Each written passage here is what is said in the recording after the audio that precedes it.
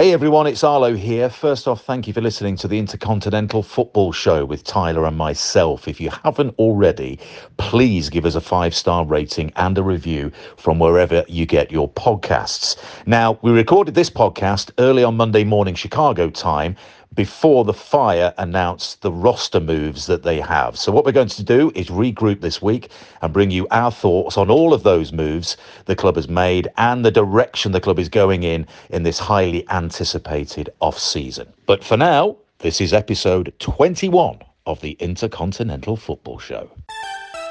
Aliseda again. Navarez continues his run. He doesn't need it. Ignacio Aliseda. Scintillating football by the Chicago Fire. Federico Navarro weaving his way through, and it's in. A man on fire. Hello everybody, welcome to the Intercontinental Football Show, episode 21. We have come of age. We have so much to talk about. The MLS season for the Chicago Fire is in the books. The voice of the Fire, Tyler Terrans, is standing by fresh from his trip to Columbus to review the season, to review the final game. I'm Arlo White, lead announcer for NBC's coverage of the Premier League. I had a busy weekend, covered lots of miles. TT, it's over. It's emotional. How was Columbus for you and Tony? Columbus was excellent. I had never been to Columbus before. Great little town. And I mean that both literally and figuratively. But at the end of the day, it was a bittersweet feeling, I think, for Tony and I, wrapping up our second year in the commentary booth. It was a bittersweet feeling. You end the season on a loss, but you put 2021 behind you. You put the Fire crown and the old badge behind you. You put this season that has been filled with ups, probably more downs, and you just get a clean slate, and the work starts now, if it hasn't already begun. And I guarantee you that the work started on the plane ride back from Columbus to Chicago for the front office staff. But beautiful Lower.com fields. You know, that is a really magnificent stadium, and I only could have imagined what it was like when the U.S. men's national team beat Costa Rica there at the end of the previous window when they hosted their first U.S. men's national team game at Lower.com.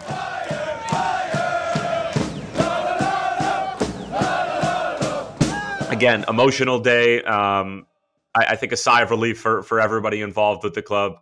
Put 2021 behind us. Yeah. Let's look ahead to 2022 and is that an actual tangible feeling and sense that you get that there is obvious disappointment with the way that 2021 went, but there's now a clean slate. Now you draw a line under it. It's in the rearview mirror. Like you said, the fire crown crest has gone. The beautiful new crest is now everywhere, omnipresent. It's going to be on the shirts. It's going to be on everything. And it's the sign and the iconography of a new dawn and a fresh start. It feels like that to me, even from this distance. Is there a tangible feeling of that within the organization? Yeah, you know what? Everybody that I was talking to after the game, you could just sort of, it was a big embrace. It was a hug. It was a smile. It was, we made it type deal. This year has been extremely difficult for a number of different reasons. I mean, again, as we talked about last episode, going all the way back to limited capacity with COVID and starting the season out with 8,000 fans and, the whole thing. So it's just been a very emotional, long, draining season for the Fire that the fans have endured with us the entire time. Again, thank you for tuning into the broadcast the entire year and hanging with us. But that was just the overarching feeling from the top down. Everybody that I sort of said goodbye to in Columbus, as I'm sure a number of people are gonna take a little bit of a break in the coming days. So that was the sense that I had. But then again, you sort of have to read the room a little bit and see what everybody else is feeling, and that seemed to be the consensus, if you will. So just very, very bittersweet. And I'm sure you put time and effort into this broadcast and into this club, and you continue to be a part of it. And it's interesting to hear that you feel the same way. Even a few thousand miles away on the other side of the pond. Right, we're going to have to get into the Premier League here, Tyler, but unfortunately there's only one place to start, and it's your Reds. Please. It's your Reds. A-Dub. I got on the pod this morning, and A-Dub had a smile on his face. He seemed to be in a good mood. I was trying to not think about Liverpool. We had just finished up the Fire season, and I'm like not really thinking about it. And we're taking our little break heading into this segment, and A-Dub just automatically just has to throw shade and just chooses violence on a day in which I didn't think that he was going to do it, and it caught me off guard. And A-Dub, you've got a right to reply there. Yeah, I mean, you guys can't hear it, but I'm inserting a sad violin playing underneath Tyler speaking because we have to feel bad for Liverpool apparently, and you hate to see I'm not asking anybody to feel bad for Liverpool, but you just were saying that how you hate to see it. Liverpool lose 3-1 to a very, very, very good 3-2 to a very good West Ham team. This is a solid group that's going to challenge for the top 4. Meanwhile, A-Dub got Burnley'd at the last minute, and he's like acting like we dropped points against Bournemouth right now, who's in the championship. West Ham is a good team. You guys literally got Burnley'd, the hardest that anybody's got Burnley this season so far. Listen, lads, I'm just in the middle here. I can see both sides of the argument. I've never seen a man as happy with a 1-1 draw at home to Burnley as A-Dub is right now. Exactly. Although I do think the subsequent result at the London Stadium does have something to do with the broad smile that's on his face underneath that Chelsea cap. Listen, what a weekend. Another enthralling weekend of Premier League football. I mean, look, I might sound like a cheerleader for this league, and with the job that I've got, I'm not embarrassed about that, and I make no excuses for it and make no apologies for it. At the moment, I genuinely believe the Premier League is in the best place it has ever been. And you're probably going to see that reflected in the amount of money that hopefully NBC, but maybe, we'll have to wait and see what happens with the rights. But the amount of money that's going to the Premier League from a US broadcaster is going to reflect just how incredible this league is at the moment. The latest managerial appointments of Antonio Conte just lifts it that little bit more gradually. We've got the best managerial talent. We're getting the best players. I think the next step, just as I go on a tangent here, is to start getting the true world-class players like a Kylian Mbappe. I don't think Neymar would come here, but getting the true world stars and this being their destination rather than Barcelona or Real Madrid or Bayern Munich, I think is going to be the next step for the Premier League, and they're going to have the money to do it because the richer they get, the league gets, and the slightly poorer the other leagues get because they're struggling post-COVID, it's going to create that separation, and the league is just going to get stronger and stronger and stronger. That's Arlo, it. Can I challenge you for a second on the Premier League is in the best place it's been in a while? So I don't disagree with you from a competition standpoint, and I think that just sort of there is a lot of parity right now, especially when Big Six clubs are playing. If United and Arsenal were on the level of Chelsea and Liverpool and City right now, I would make the argument that the Premier League would be in a better place. I'm not saying that the storylines and the competition aren't there. I'm just saying that if you have those big global brands in the mix, then it takes it to a different level. And I would argue that that would be the best place for the league. Yeah, it's a fair point. And when I say it's in the best place that it's ever been, I'm talking from a like a storyline perspective. I'm talking about the quality of the games. I'm talking about the depth of quality of the teams, the competition, like you say, the parity, the bizarre results, how difficult it is for big teams to beat the so-called smaller teams, as we've seen with Burnley and Chelsea this weekend, as we've seen with Brighton going to Liverpool last weekend. We've seen with Crystal Palace beating Manchester City.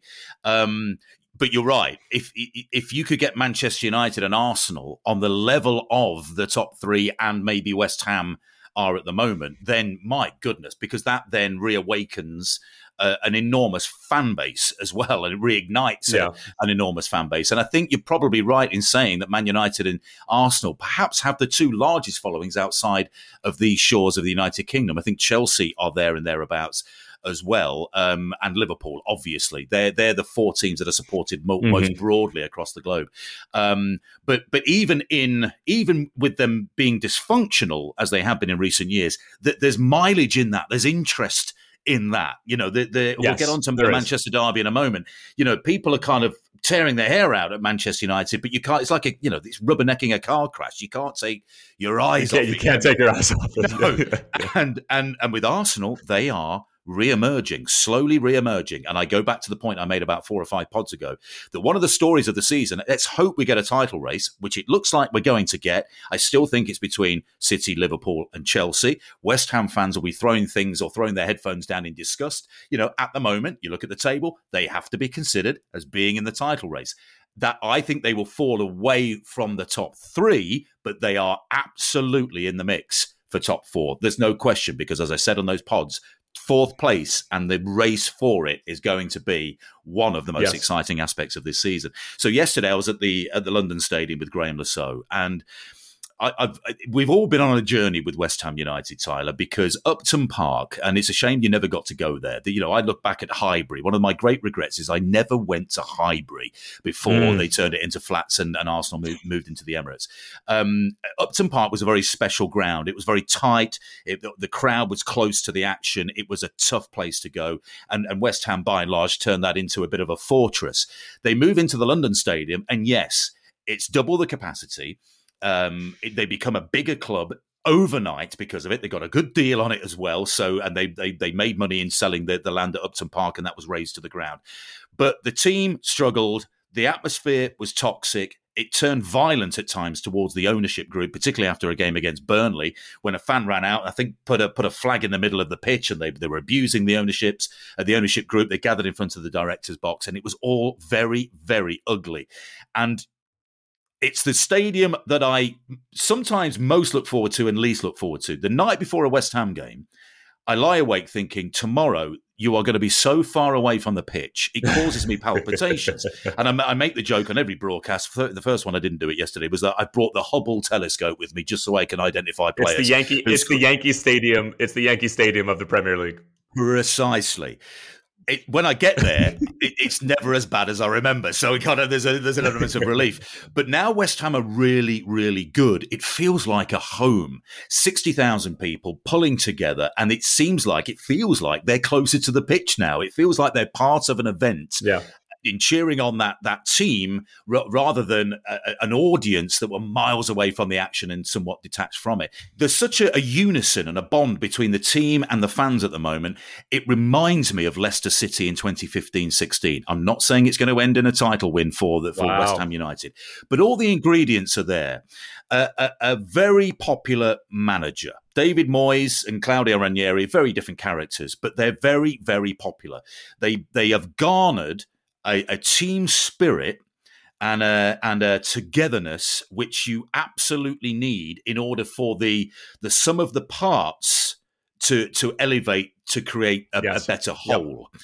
And that's exactly what Leicester City did. Now, look, we didn't know just how good N'Golo Kante was going to be. We didn't know just how good Riyad Mahrez was going to be. But we had those gems, but they still had to be bound together. You needed senior players to lead. You needed a defence and a commitment to defending. You needed central midfielders who were going to work their asses off, and you needed a sprinkling of quality. And that's what Leicester City had, and they caught a lot of teams cold, and they caught a lot of teams in games on the counter-attack. And it's exactly what West Ham are doing. Goodness me, they are so hard to break down. Liverpool managed it quite a few times. That's because they're so good. But I saw West Ham last week at Aston Villa, and they bossed it. Okay, Villa went down to 10 men, but West Ham bossed it. And West Ham yesterday, having gone into the lead, I thought they went into their shell a little bit. Liverpool came back into the game, but the second half belonged, not the ball belonged to Liverpool, but the second half as a game belonged to West Ham United. And it was such a good performance and such a great occasion. It almost covered the fact that Alisson's own goal, I don't think that was a foul. I genuinely don't think it was a foul. I think you're allowed to jump. You're allowed to compete. It doesn't matter where Ogbonna's arm was because he didn't handle the ball into the net, and his arm didn't connect, like a swinging arm into the face of Alisson. Alisson is a goalkeeper. He can use his hands.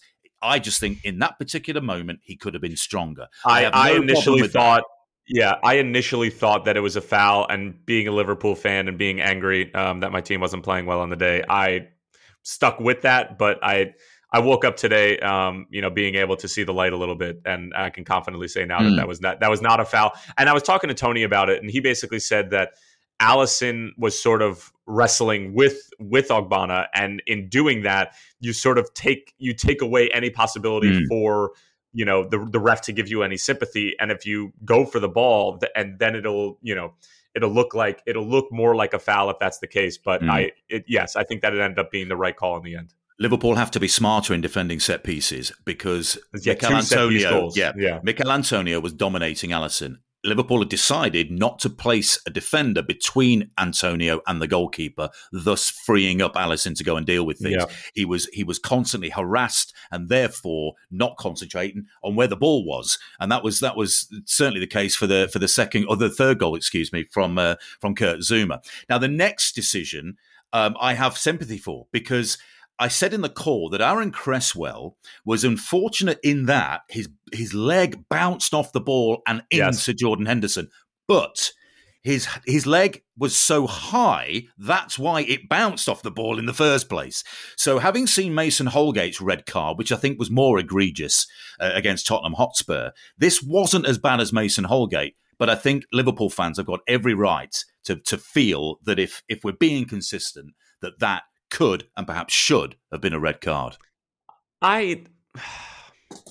Again, my initial reaction was it's not a red card, because for everything that you just said, that it bounced off the ball, and it was really unfortunate that his leg ended up going above Jordan Henderson's knee, which is obviously reckless. But like you said, again, it was high to begin with because it bounced off the ball. So if you take away the ball, he's probably coming in right at his shin or thereabouts, or right above his ankle, which again, if the ball's not there, that's probably a red card.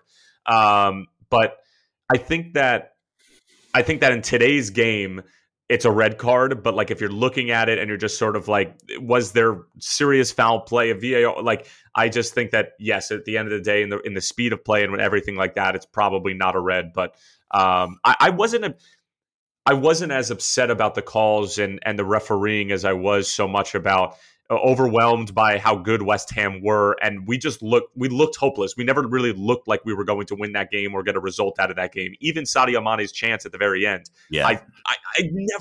I just never got the feeling that we were really in that game, despite the fact we ended up only losing it by a goal. Yes, and I think Sadio Mane will wake up this morning thinking, how on earth did I not hit the target with that? It was a beautiful free kick floated over by Trent Alexander-Arnold, who scored an absolute gem of a free kick, having been teed up by Salah at the end of the first half. Great as well. assist.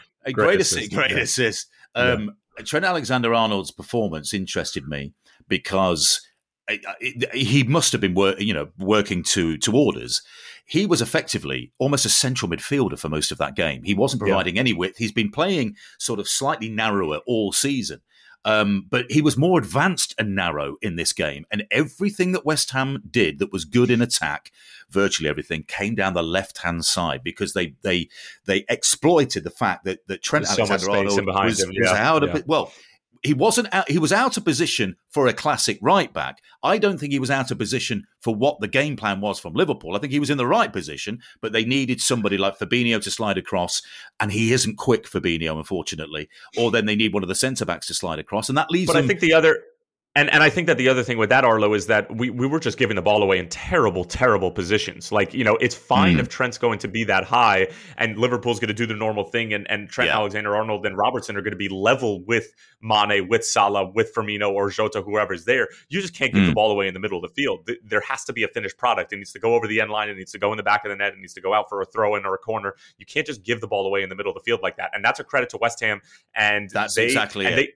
It was more so West Ham executing their game plan to a T, rather than Liverpool being, inferior on the day, which I still think that they were. But the storyline is more so, like you talked about at the beginning of your rant about West Ham, is that they have bought in so much to this team identity and so much to the game plan and so much to David Moyes, that the sum of their execution of the game plan is keeping them in games where they're clearly, outmatched pound for pound talent wise across the team sheet. Yeah, I prefer soliloquy to rant. Soliloquy? Yeah, It is a bit fancier, and it is a bit more. Yeah, I think that there is a negative connotation behind rant, but I'll give you soliloquy. And I was bigging them up, But the ginger monologues. The ginger monologues. There you go. That's a separate. That's a breakaway podcast potential. I can see that happening. So when you've got Souček and Rice in the midfield, they just work so hard. I think Liverpool last season, they were decimated by injuries. all in defence, by and large, mostly in defence. That's what did them in the end. It was either central defenders like Van Dijk and Martip and Gomez going down, or players that went back to cover for them like Fabinho and Henderson that were getting injured left, right, and centre. Not Trent and not Robbo. They saw the season through, but the centre backs decimated. This year, it's midfielders. It's Harvey Elliott getting a horrendous injury at Leeds United. Fabinho's missed a lot of time. He came back yesterday. Thiago missed 9 games. He came off the bench and was clearly rusty as soon as he came on yesterday. Curtis Jones got a scratched eyeball in training. He missed yesterday. Milner wasn't in the 18. Henderson has missed time. Cates has got another hamstring injury. Arlo, we desperately miss Gini Wijnaldum. Yeah, desperately. As was always going to be the case. Yeah, because he's not playing for PSG really. By the way, and I'm sure he's got an enormous contract, but that move is not working out for him, and it's such a shame because he's one of my favourite players in the Premier League. But you're right, he is missed. And Mo's performances this season so far have masked that hole in the middle of the field, and Naby Keita has done a really, really good job of trying to fill the void, but it simply was never going to happen. I love watching them play, and I really do want them to be in the title race because a strong Liverpool means a stronger Premier League, and nights and games at Anfield are just a joy to commentate on and to cover. The fear I have, Firmino is out with according to Klopp, a serious hamstring injury, his second hamstring injury of the season. He was brilliant when he came back, and now he's lost until the festive fixtures. We'll have to wait and see. Once he comes back, it's him and Jota, and then Mane and Salah briefly, because they go off to the Africa Cup of Nations in January. They could be missing for 4, 5, possibly 6 weeks. That is a nightmare for Jurgen Klopp. Now, look, Divock Origi came on yesterday, and I thought he was terrific. In a little cameo, he was very good. He was brilliant. Yes. Jota's going to be good. Firmino hopefully will be fit, and you sort of finagle a front three out of the squad that you've got. But is it good enough to mount a title run? The last time Mane left, it was early in Klopp's reign at Liverpool, but he left in the January, and Liverpool were second. When he got back, they'd only, like a month later, they'd only beaten League Two Plymouth in an FA Cup replay. They'd slipped to fourth. They were out of the FA Cup. They were out of the League Cup. In the end, they got Champions League football, which I think at the start of the season, back 4 years ago, is what the aim was. But you start losing players like Mane and Salah for that period of time, and it's going to be a struggle to cover for them. So that's my worry for Liverpool going forward. And before they've even gone, dropping points against Brighton with a 2-0 lead. Apparently 250 times at home, Liverpool have had a 2-goal lead. That's only the 6th time they haven't won the game. Wow. Credit to Brighton for coming back. And then going down to defeat at, as you say, a very good West Ham side, but suddenly it's 1 point out of 6. They could have taken advantage of Chelsea drawing, and they didn't. And I just fear that the injuries in midfield, having to pick 3 different guys every week, and then what's to come with Firmino's injury and losing Salah and Mane, that's going to be a big obstacle to overcome for Liverpool. All right, so my Reds will have to sort it out, but do not fret, Liverpool fans. Just keep in mind that we have already qualified for Champions League round of 16. We're only a few points out of the top spot in the Premier League Summit. All is okay for now. It's just a minor stumble and a minor speed bump on what is going to be a glorious highway to Premier League glory once again. A-Dub's Chelsea couldn't beat Burnley at home, but he's still delighted. So there's plenty to be happy about for Liverpool. It's not worth talking about. It's not worth talking about A-Dub's Chelsea right now. It's just not. They're not fun to watch. Do you have fun watching them, A-Dub? That is not true. They were so offensive that game, but they just wasted so many offensive, chances. Getting their 1 goal against Burnley and then squandering the lead in the last 15 minutes. They're so much fun. They were so much fun to watch. Much fun. This is another breakaway pod, by the way. You two just going at each other about Chelsea and Liverpool. Just violence. I'm opening a beer. I'm sitting back. Go for it. Just carry on. I would have ulcers if A-Dub and I had a podcast about that like every single week. I'd have ulcers like just all throughout it would just be it'd be bad for my mental health to be that angry all the time with him, because we have similar viewpoints in terms of how to support our team, which is just with violence and anger in our heart. United fans, at some point, I just continue to wonder, when is the tipping point? When, Arlo, does the board and when do the Glazers start to pick up on this idea and this philosophy that Ole has just taken them as far as he can take them? It's not a bash against who he is as a person. He's an incredible human being by all accounts. You know him. You've interacted with him. But Manchester City, overwhelming in their win. Their press I'm sure, like A-Dub and I giving me ulcers, that was giving United fans, a few gray hairs throughout the 90 minutes. But there's just such a big gap between where these two clubs are right now, and Manchester City come away with 3 points. Man United had their opportunity, Tyler, to act decisively and to get one of the greatest coaches in the football world at the moment, Antonio Conte. They allowed Tottenham to steal a march on them, having beaten Tottenham, El Sacico. They get rid of Espirito Santo and they appoint Antonio Conte. They've already lost out on Tuchel. They've already lost out on Pochettino. There is a desire bordering on obsession at Manchester United at board level to make the Ole Gunnar Solskjaer experiment and appointment work. Ed Woodward is key in this. He steps down, I think, December 31st. He's gone from Manchester United Football Club. I think at the moment that nothing will happen until he goes, because he doesn't want one of his final acts as chief executive of Manchester United to sack the manager, to effectively shoot Bambi in this scenario and be remembered for that, having made the decision in the first place to appoint him. He wants it, Tyler, to be somebody else's problem and not his. And it is going to be somebody else's problem in January. He's cutting off his nose to spite his face. He would look more like in tune and not as tone deaf if he were to be the one to dismiss it and to just sort of take a hard look in the mirror and be like, listen, we got this wrong, and as my final act, I'm going to do something logical and rational and something that the entire fan base has more or less been calling for the past month and a half.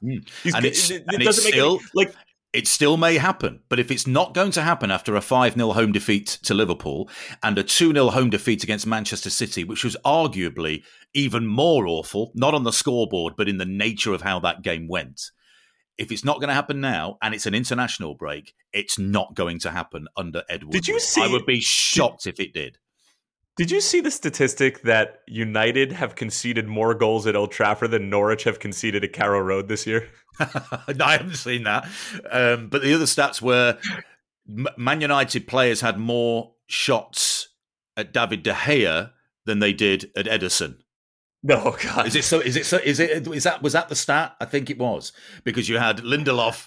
He had a certain own goal saved, and Eric Bailly put through his own goal. Oh, I mean, God. The game itself, and this is the problem that Manchester United have under Ole. Everything you just said, I've been saying for a while, haven't I, on the pod, which is great guy, not his fault. In out of his depth, it's not his fault that he's been put in this position. He's been given a butter knife to go into a sword fight with coaching ninjas. And this was always going to be the outcome. And when you fall back on things like DNA and this is how we play, we're on the front foot and we do this and we do that, and it's all about heart and effort, and great, you need that. You do need that as a football team to be successful. But when it's all you've got, you get surgically picked to pieces in the modern game by the best teams. Leicester did it. And Leicester aren't having a great season, but Leicester did it to them because Brendan Rodgers is like, this is the easiest game that I'm going to coach all season. Jurgen Klopp did it.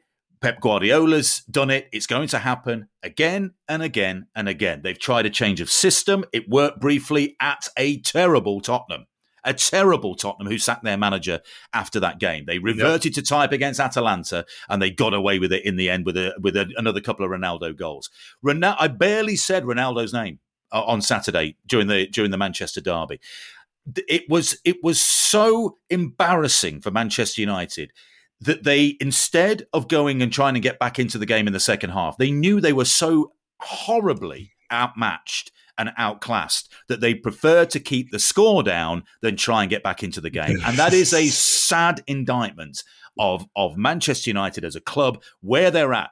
With Varane, with Sancho, and with Ronaldo, this was supposed to be the crowning glory for Ole Gunnar Solskjaer. It was supposed to be a title challenge, and it is worse. They have regressed from last season. And if the Glazers don't want to fire him, okay, fine. If Ed Woodward doesn't want to do it before he leaves, okay, fine. But that's your Man United now. That's where you are. You're in a dogfight for fourth place. You might get you're already out the League Cup. You're not going to win the Champions League. Maybe you'll have a good run in the Europa if you go back into that. We'll see what happens.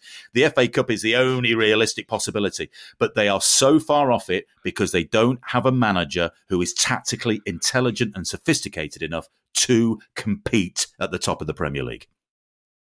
I have one more thing I want to say about United, Arlo, and I've been going back and forth on whether or not I truly believe it is good for United to have Ronaldo on their team. Yes, in terms of, eyeballs and jersey sales and everything, that's going to come off the field. I understand the gravitas of it and, the professionalism that he brings and how other players can see that. But then there's also, this tactical discipline, is he going to do the running? He doesn't really play in the system. He does what Ronaldo's going to do because he is, 36 years old, and that's simply what it's going to be. But everybody keeps saying, who cares if he's going to rescue them on the road against Atalanta? Who cares if he's going to rescue points in the Premier League? I think United fans need to start caring a little bit. Not that there's much that you can do about it, but if they had gone and gotten two players for 25 to 30 million, as opposed to, who are young up-and-comers, maybe like a Yuri Tielemans or something along those lines. Yves Bissouma, I think they would have been better off doing that than bringing in Ronaldo. This has put a Band-Aid over a gaping wound, and it just continues to leak. And I think that Ole would have had a better time trying to figure out some sort of tactical plan with players who are going to do the running and who are going to buy into a system rather than what's going on right now. I firmly believe that. I know United fans are going to be up in arms and saying, this man is keeping us alive. He's saving Ole's job. I don't think his job would need saving if this whole thing wasn't unfolding the way that it is right now, and if he had 11 players on the field who are going to buy into his system. I understand Ronaldo's greatness, and he's one of the best to ever do it. But looking at this from a footballing perspective and with an open mind, it just doesn't look cohesive. Doesn't look like there's a plan. And I think that he, despite all of his accolades and all of his talent, is at the middle of that, along with Ole's inability to, tactically keep up with the other coaching ninjas. I think that's another spin-off pod. Coaching ninjas. Coaching ninjas. This week I sit down with Pep Guardiola, a head ninja. Is that what they're called? What's the hierarchy of ninjas? I don't know. Head ninja? Master ninja. Master ninja sounds more appropriate. Jedi we'll have to look ninja, that up. Yeah. Jedi ninja. Now there's a confluence of two amazing things. If 2014 Ronaldo was in this Manchester United team, they wouldn't be any better than what they are, because they have no plan.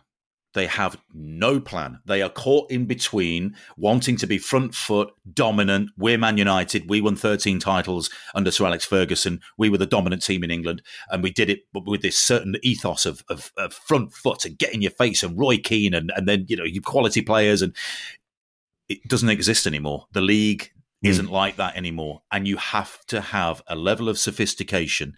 Graham Potter would be a better manager for Manchester United at the moment than Ole Gunnar Solskjaer. I mean Agreed. That sincerely, because it's all right having these players. And I don't think they've quite got the depth of players that people are saying, by the way. I don't think when you get Varane is injured and Eric Bailly has to come in, Eric Bailly is barely kicked a ball for them for 3 or 4 years. Another terrible Jose Mourinho signing. Victor Lindelof, he's in your starting back three. Victor Lindelof has been underwhelming, to say the least, since another disastrous Jose Mourinho signing. Diogo Dalot, going to be the next big thing.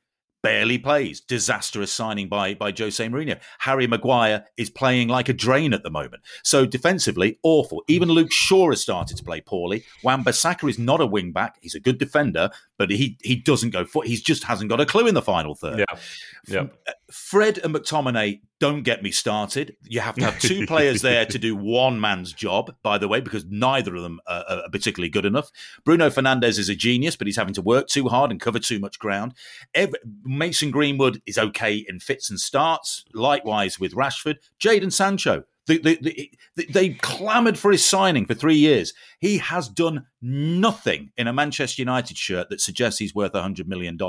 Donny van der Beek got clapped on out of sympathy because he just sits on the bench every single match. And what did he do? Gave the ball away, and Manchester City almost scored a third goal. It is broken, and it needs somebody, not a rabble-rouser, not a badge kisser, not a teacup thrower. It needs a strategic tactician with managerial qualities and man management qualities to get in there and to sort it out. Sean Dyche. Sean Dyche should maybe be a better manager, because he'd say, right, lads, 4-4-2, this is what we're doing. And they would probably be better off. He's got Chelsea in his pocket right now, so might as well just go coach United. He hasn't been home since the 1-1 draw. He's still out. The Ginger Mourinho's still out partying after that 1-1 draw. And they could have won it in the end, by the way, as well. But thankfully for AW, they missed the chance. But that's where I am with Manchester United. They are caught in between identities, and they just don't have one. And after the break, they go to Watford. And that's not going to be an easy task either. It's just going to get harder and harder and harder. But if Man United don't want to make the switch, this is what you're going to get. And it's bad. It's like the old cliche. Was it the Einstein quote? The definition of madness is keep doing the same thing and expecting different results. Insanity, that's where insanity. That's where Manchester United are, sadly, at the moment. It is clear that Ole Gunnar Solskjaer isn't good enough for the job. He's a legend. Come to a mutual agreement. Give him an ambassadorial role. Build a statue of him scoring in the new camp in the 99 Champions League final, but relieve him of his duties and get somebody in who is a world-class manager. All right, Arlo, while we're on the topic of managers, we might as well address the giant elephant in the room. Dean Smith out as the Villa manager, although there are reports that he could make a quick return to coaching again, as I'm sure there are a number of teams that might want to employ his services, whether be teams coming up, whatever it might be. We have some news with Norwich City as well. Farke is out. And then, of course, Eddie Howe getting the Newcastle job. Let's start with Villa, Arlo, because this is your secondary team if Leicester City were to ever vanish from the face of the earth. It's disappointing. I think Dean Smith is a good coach. There are rumors that Steven Gerrard, Roberto Martinez are all up for potentially the Villa job. But a new era coming in for Peaky Blinders FC.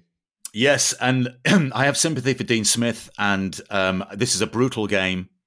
Tyler, it's a brutal business. The sport doesn't wait for anybody. And Dean Smith took over an ailing team, 15th in the championship, the lowest point they've been since the early 70s. This is a team that's won the European Cup in the 80s, won the league in the 80s, and they were on hard times. Dean Smith is a lifelong Villa fan. He's got the club in his bones, but they lost 5 in a row.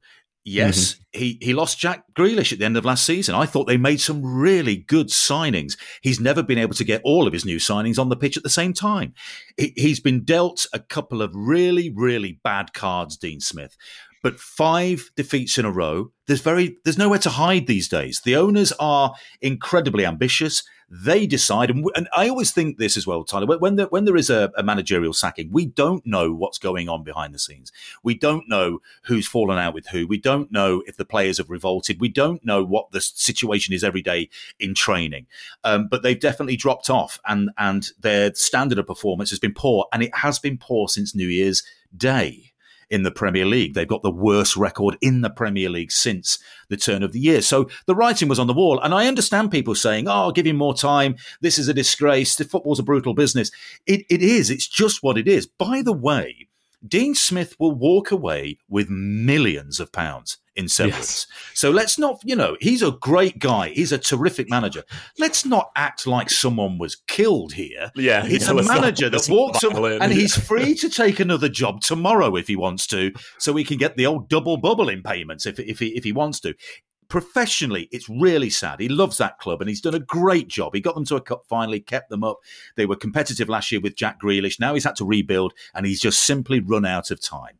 And that's the business we're in. So where Villa go from here, Steven Gerrard is, on the horizon. Maybe he's done a great job at Rangers. This is a different kettle of fish entirely, by the way, than Scottish football. I would like to see it as a Liverpool fan and as the heir to the throne for Steven Gerrard. I would like to see him get a job before he goes to Liverpool in the Premier League. Yeah. I do not want his first foray into the Premier League to be in charge of Liverpool because I do not think that is going to go well.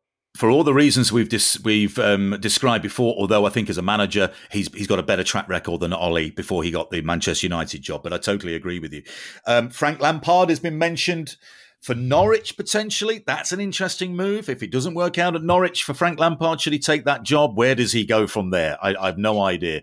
The November international break, all managers, if you lost a couple of games, are like, oh my God, I've just got to get through the November international break. Because Norwich won. They won for the first time this season at Brentford, and then hours later, Daniel Farke relieved of his duties. But that's because of the body of work. What Norwich did, which was inexplicable, was give him a new contract in July. So they've got to pay an absolute boatload of money to Daniel Farke unless they had any clauses in that contract. Bearing in mind what happened the last time they came up and how poor they were in the Premier League, here's a manager and a squad of players that can dominate the Championship. They can win the Championship with 90, 100 points and just kind of blow everybody away. And when they come up with the big boys, they just can't compete.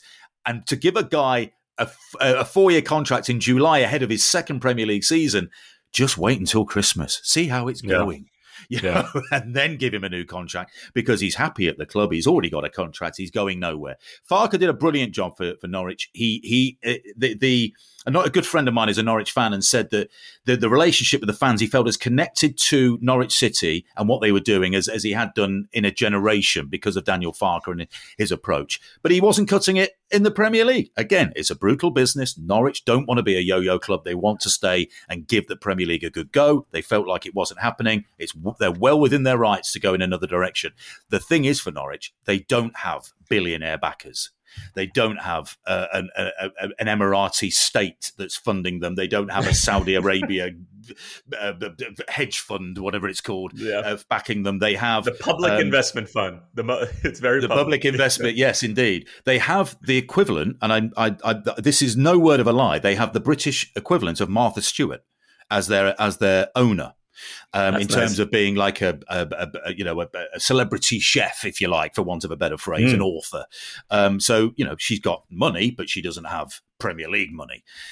Delia Smith, her name is. So, look, every club is free to do what they want to do. And Norwich City have chosen this path and this course. It's going to be fascinating to see who they appoint. What do you make of the Eddie Howe appointment at Newcastle United and where they are at this point?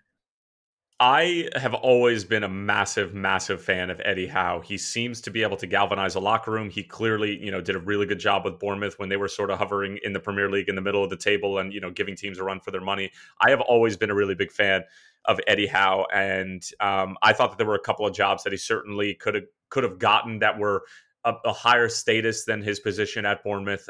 A-Dub made the comment before we came on that Villa are going to be very upset that Eddie Howe ended up going to Newcastle. I don't know if Eddie Howe would have wanted the Villa job. I think that he wants to take another step and have a little bit more money, some more toys to play with, and see what he can do against some of the big boys. Because there's a lower ceiling with Villa, obviously, than there is with Newcastle right now. So yes, Villa might be upset that one of a potential candidate is off the market right now, but I think Newcastle got a very good manager. I don't think it's as grabby as sexy, as Newcastle fans were hoping for. But I do think that they got a very, very good coach who I'm interested to see how he's going to do with that many resources at his disposal compared to jobs past. Yep, absolutely. It is going to be fascinating. I think he is a great manager, although he did take Bournemouth down. Having said that, Bournemouth, he kept them in the Premier League. They finished 9th one season. Yeah. Bournemouth are tiny. Their crowd holds 11,000. So what he did there should be judged on what happened to get them into that position rather than eventually going down, because Bournemouth at some point were always going to be relegated. They just couldn't compete at that level.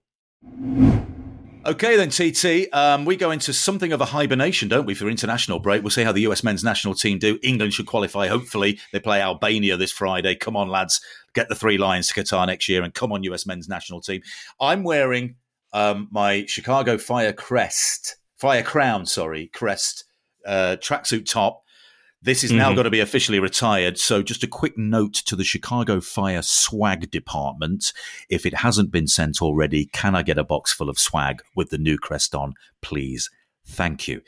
Next weekend, Tyler, I'm away with the boys. I'm going away with the boys. Yeah, and do you know where I'm going? I mean, as a 48-year-old man, we're all in the same age bracket. University Vegas. Buddies. No. if only. If only. We are going to a Butlins holiday camp, which is exactly what it sounds like. It's chalets and it's dance hall stuff. But the twist is, during the winter months, they hold weekend events, and it's called Shine On, and it's 80s and 90s music weekend, but like rave music, indie music, loads of old bands playing, the Happy Mondays, all that sort of stuff, dance tents. We are going for an old style, old school 80s, 90s weekend away together. I cannot wait. I have so many questions. I don't understand. I don't know. So is it like an adult camp for? Is it like I'm imagining some sort of 80s and 90s Woodstock in which there's a bunch of. Is that accurate? Absolutely, yeah. I'd be surprised if there was anyone under the age of 38 there. So A-Dub can go. Just about. I'm cutting that. I am cutting it. Unnecessary shot. Unnecessary. 5 yards. Unnecessary jibe. I've got to pull you up on that one, Tyler. No, this is going to be amazing. It's going to be 48 hours of bedlam. And Sunday, we won't do a pod on Sunday, but Sunday, just text. If you haven't heard from me, just reach out. Yeah. Because do you want to share your location? Do you want to share your location with A-Dub and I now, just so that if we do need to come and find you? Listen, everybody, it's Butlins in Minehead in Somerset in the southeast of England. Southwest of England. That's the most English thing you've ever said. I don't know what any of that means, but it's very English, and it sounds like it's going to be a great time. We're getting our rave on next weekend. Are you going away with the boys as well? You know, it's funny that you mentioned going away with the boys, because all of my college soccer buddies wanted me to cordially extend the invite to you to come over to this side of the pond and join us in La Jolla in San Diego for a little weekend with the boys. We got an Airbnb on the beach. You are invited, but clearly you have your own Butlins extravaganza to go to. That's what. Hold on, I'm having second thoughts about Butlins now. I could be there. I could be there by Thursday. San Diego on the beach. I'm in. Sorry lads. I'm out. I'm going to America with Tyler. You are invited, but clearly you have other plans. But these are the boys. These are, my ride or dies, teammates for life. That was sort of our motto when we were playing together, scattered all across the continental United States. And we don't get together too often, but when we do, it's a raucous occasion. There's not going to be 80s, 90s rave, type vibes, but beach, drinks, La Jolla, like it is going to be fantastic. And we wish you could be there. We really do. All the boys wanted me to extend the invite. We need to get the boys together, and I can be a part of it next summer at some point when I come across to Chicago. We have a couple of spare days in the week, and we'll head somewhere.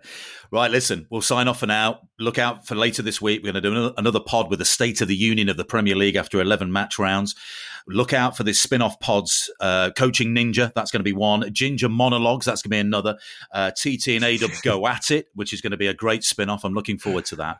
Stick with us, everybody. Please rate. Please leave your messages, and we will be back with you later this week. And hopefully Tyler and I both survive. The phrase of that next weekend is big fish, little fish, cardboard box. I'll leave you with that.